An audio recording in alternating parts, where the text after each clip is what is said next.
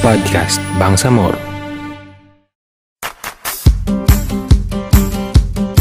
Hi, this is Taj and you're listening to Podcast Bangsamoro. Join us as we feature interesting stories of our people. Assalamualaikum. Good day everyone. Kasama natin ngayon si Naz Buisan, advocate ng Tipid Tanim Challenge. He is based in Maguindanao. Assalamualaikum Naz. Waalaikumsalam warahmatullahi ta'ala wabarakatuh. So, pag-uusapan lang naman natin ngayon ay yung advocacy. Can you give us an explanation or brief background lang? Ano yung Tipid Tanim Challenge? First, thank you very much sa pag-imbita. Ang Tipid Tanim Challenge ay it's an advocacy na nagsimula sa dalawang words, tipid and tanim. With the lockdowns, ACQ, GCQ, and with declaration ng WHO na pandemic yung COVID-19 and different news na nagsasabing there will be limited movement of food. Ang naisip namin, ang bawat pamilya ay kailangan talagang mag-rely on sariling food production or kailangan ma-augment ang kanyang sariling food production. So nagsimula siya around March 16. Nagsimula lang siya sa advocacy lang talaga. Facebook, ini-explain natin kung ano yung kahalagahan ng enhancing local food production. Hindi lang yung mga taong hinihikayat natin. Ngunit pati yung mga LGU, mini-message natin sila na, Ma'am, Sir, kailangan na natin enhance ang local food production. May mga balita, for example, South Cotabato, nag-close ng border. Sa Bukidnon, nag-close na rin. So, kailangan bawat LGU ay ma-enhance ang local food production. So, ayun, may nag-support na groups and individuals na okay, we want to start home gardening but hindi kami makalabas, wala kaming pambili ng seeds. So that's why nag-umpisa. How about distribution of seeds? Maganda, at least may nag-support na both government and non-government then individuals na nagbigay ng seeds. At sa ngayon ay umabot na ng around 3,000 yung naka-avail ng seeds natin. And kung ito-total natin yung amount ng seeds na bigay, more than 200,000 na rin. So ano na yung mga places na narating nitong, di ba parang it started from Maguindanao.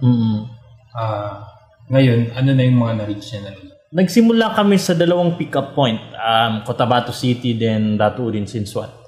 At dahil dumarami ang request ng seeds at dumarami na rin yung nagbibigay, sa Maguindanao mayroon ng 18 na pick-up points sa Maguindanao and Cotabato City. Then outside Maguindanao and Cotabato City, mayroon at least 10 na pick-up points. Mayroon sa Zamboanga, mayroon sa Tawi-Tawi, mayroon sa Basilan. But aside from the seeds kasi, the big thing is yung advocacy to start na magtanim. Mas marami pang naabot ng advocacy na hindi naman naabot ng seeds. Mas mabilis kasi ay yung Facebook. So maraming nahikayat na hindi naman natin nabigyan ng seeds. So yun talaga yung main purpose natin is yung advocacy na bawat pamilya ay mag-start na magtanim. So nga, actually parang nung tinitignan ko siya online, may mga nakikita ako na nag-uumpisa nitong challenge kahit sa Basilan, kung saan-saan sa island provinces. So ibig sabihin pala, hindi sila naabot ng seeds pero yung advocacy ay na-reach sila. Yes, yun yung kagandahan. Nag-work sa Facebook lahat. Never ko din na-imagine na Facebook can move a family to be persuaded na mag-garden. So maraming nag-garden, marami na rin LGU.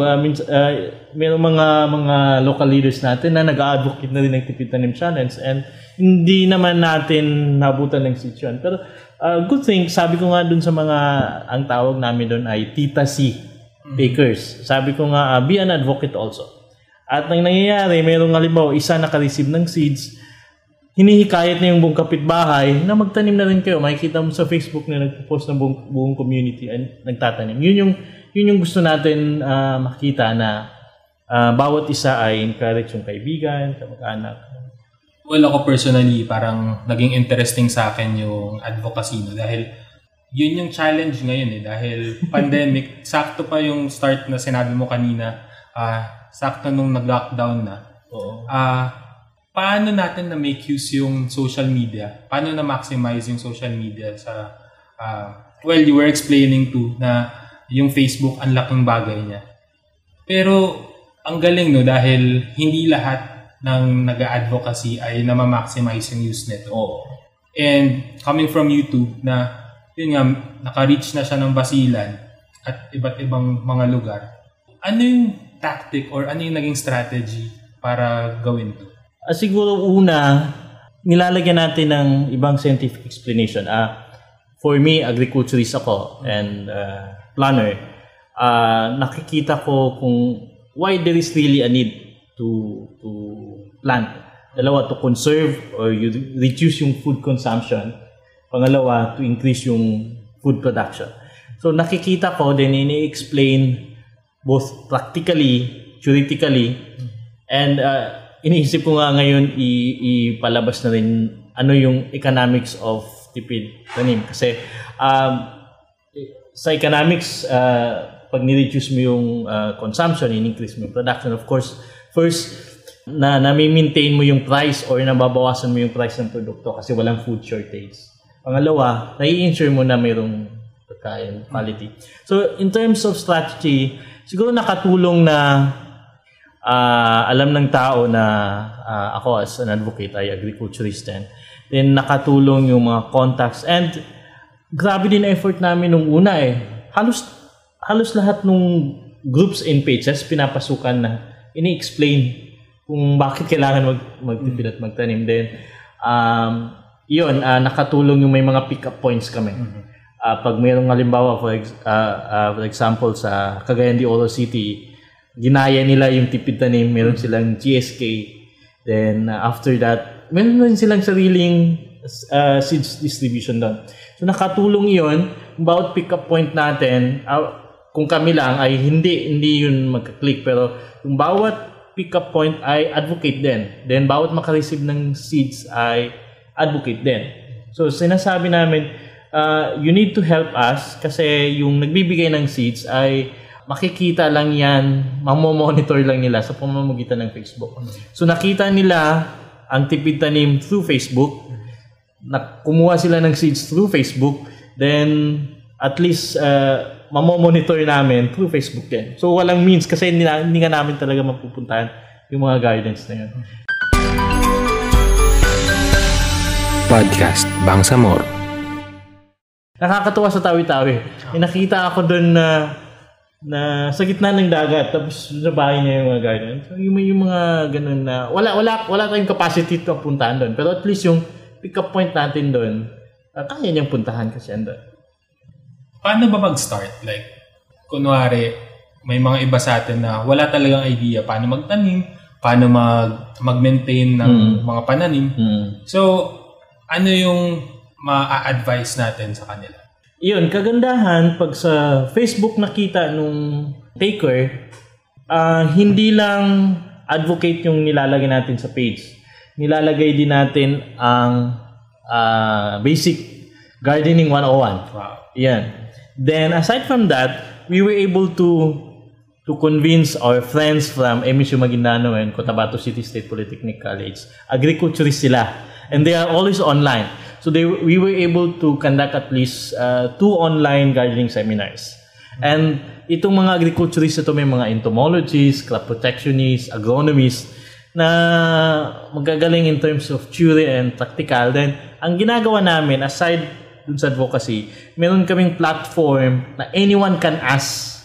Halimbawa, may Facebook group kami na lalo na dapat picture nila. For example, may soil or may sakit na picture nila and then ipopost nila. Parang within just 5 minutes, nandun na yung mga kasama namin na agriculturists na mag-respond. Oh, ganito yan. So, nakatulong yung online gardening seminars plus yung from time to time na meron kaming sinishare sa Facebook page na mga gardening, basic gardening na nilalagay na. For me, amazing siya dahil hindi lang parang hindi mo lang tinuruan at in-encourage yung mga tao na mag-start sa bahay nila magtanim. Hindi parang, gaya na sinabi mo, para ka na rin nag-create ng community na merong support group na rin among themselves. Yeah. Yun talaga yung sabi ko nga, dapat empowered natin bawat community, magsimula sa empowerment ng bawat household. Kasi kung bawat household ay empowered, hindi naman yan sila masyado lalabas. Yung parang kaya niyang pamilya niya, mababawasan yung paglabas niya. Meron nga sa Cotabato City, may isang community, nagsisinga ako kasi strict kami, bawat isang household, isa lang, isang pack lang. Pero merong isa na 10 ang hihingin niya, pero 5 lang binigay namin. Pagdating niya sa community, hinati-hati yung 5 para sa 10. Sabi ko, sana 10 na lang binigay namin. So, hindi lang yung isang tao na yon ang nag-start garden, pero yung buong community. Ngayon, nag-harvest na sila.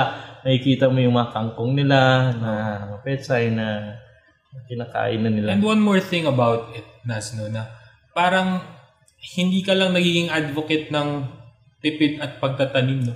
Parang yung food security na rin na natatap natin dahil yun nga, lalo ngayon sa panahon ng lockdown and hindi lahat nagkakaroon ng chance na lumabas at bumili sa labas ng bahay or labas ng barangay nila. Parang nabibigyan natin sila ng chance to produce their own food, di ba? To participate. Alam ko, hindi lang home gardening dapat ang tinatarget natin. Sa usaping food security, dapat ang farmers, meron silang sariling food production. Pero sa tipid tanim, ang natatarget natin yung household. Kung makikita niyo yung pack natin, konti lang, enough lang for household. Hindi siya for mass production. May nagtatanong kung farmers ba yung natatarget namin. Hindi. Ito yung mahilig mag-Facebook na I'm sure walang tanim sa bahay. So yun yung i-empower natin. Hindi natin masyado nabibigyan ng pansin ng mga farmers kasi ang assumption natin, meron silang sariling food production. Kaya yung mga households yung natatarget natin. Siguro lastly, ano yung panawagan natin sa ibang mga tao? Well, ang operation ba or yung advocacy ngayon ng Tipid Tanim ay nandito pa lang siya sa BARM or meron na ba sa ibang lugar? Umabot sa Region 12, umabot sa Region 10, at nagsimula nga kami sa Cebu sa Cebu Province isa. Merong advocate doon na napaka-active niya. And kakatuwa yung buong community niya, nag-garden na rin. I think kung merong enough support, kaya siyang i-replicate sa buong bansa. Pero ang limitation naman, kailangan mong i-manage lahat ng pick-up points din. Kailangan mong i-check yung tama ba yung packaging, tama ba yung messaging, kasi mahalaga din yun ini-emphasize natin, this is not only about seeds, but mayroong deeper dahilan kung bakit tayo ganun. So, medyo kailangan ng tao din. I've never been busy sa social media. Ngayon sa Tipid Tanim challenge lang. Kasi alos di ako mawala sa phone lahat ng tatanong, message sa atin. Ngayon, nag-start kami mag-drive ng donation for seeds. Alam mo, ang cost lang ng isang pack na mayroong 4 na uri ng seeds is just 29 pesos. Based dun sa naunang pagbili namin. Kasi pag kami bumibili nakaka-volume and we tried to maghangyo dun sa nagabenta na binibigay din namin to, pahingi naman ng discount. So nare-reduce namin na within 1 pack ay nakaka-cost ng just 29 pesos. So ngayon, nananawagan kami dun sa individuals and organizations na baka pwede silang mag-donate ng seeds. Just 29 pesos. And with that 29 pesos, isang pamilya ang matutulungan mo. And that can last for 3 months, yung gulay nila. And for example, merong 5 family members ay natutulungan mo yung 5 family members. Simple as that. Hindi naman ganun kalaki yung cost ng seeds natin. So yun nga, parang ang pinaka-takeaway ko dito sa conversation natin ay yung simpleng less than 100 pesos, less than 50 pesos, it can help a family be so self-sustaining. So, hindi na niya kailangan umasa sa mas kaya na niyang mabuhay ngayon na hindi na kailangan ma-stress ba dito sa lockdown at sa new normal. So, mas okay siya na it's a good start to sustain the community din. So yun, that's it. Any last message? Ayun. nananawagan tayo dun sa mga Tita C takers. More than 3,000. And lahat ng nakakakita ng page natin to also advocate Tipid Tanim Challenge. Kahit ano nang itawag nila. Home gardening, backyard gardening, not necessarily Tipid Tanim. Basta ang goal lang natin is mas maraming household ang magtanim. Maganda masyadong itap ang mga sangguniang kabataan. Kasi nakikita ko, that audience since what is starting, Esperanza, nagsimula na sila yung sangguniang kabataan nila. Ang Tipid Tanim ang daming indirect benefit. For example, yung mga bata, yung mga even parents, nawawala yung attention nila sa social media or sa TV, mas nagiging productive sila. And nasisikatan pa ng araw, nakaka-exercise. Then, family bonding din. Ang daming countless na benefit yung gardening. Parang intertwined na mga issues yung na-address. Sige, maraming salamat, Naz. And that's Naz from Tipid Tanim Challenge. Thank you very much. Thank you. Podcast Bangsamoro.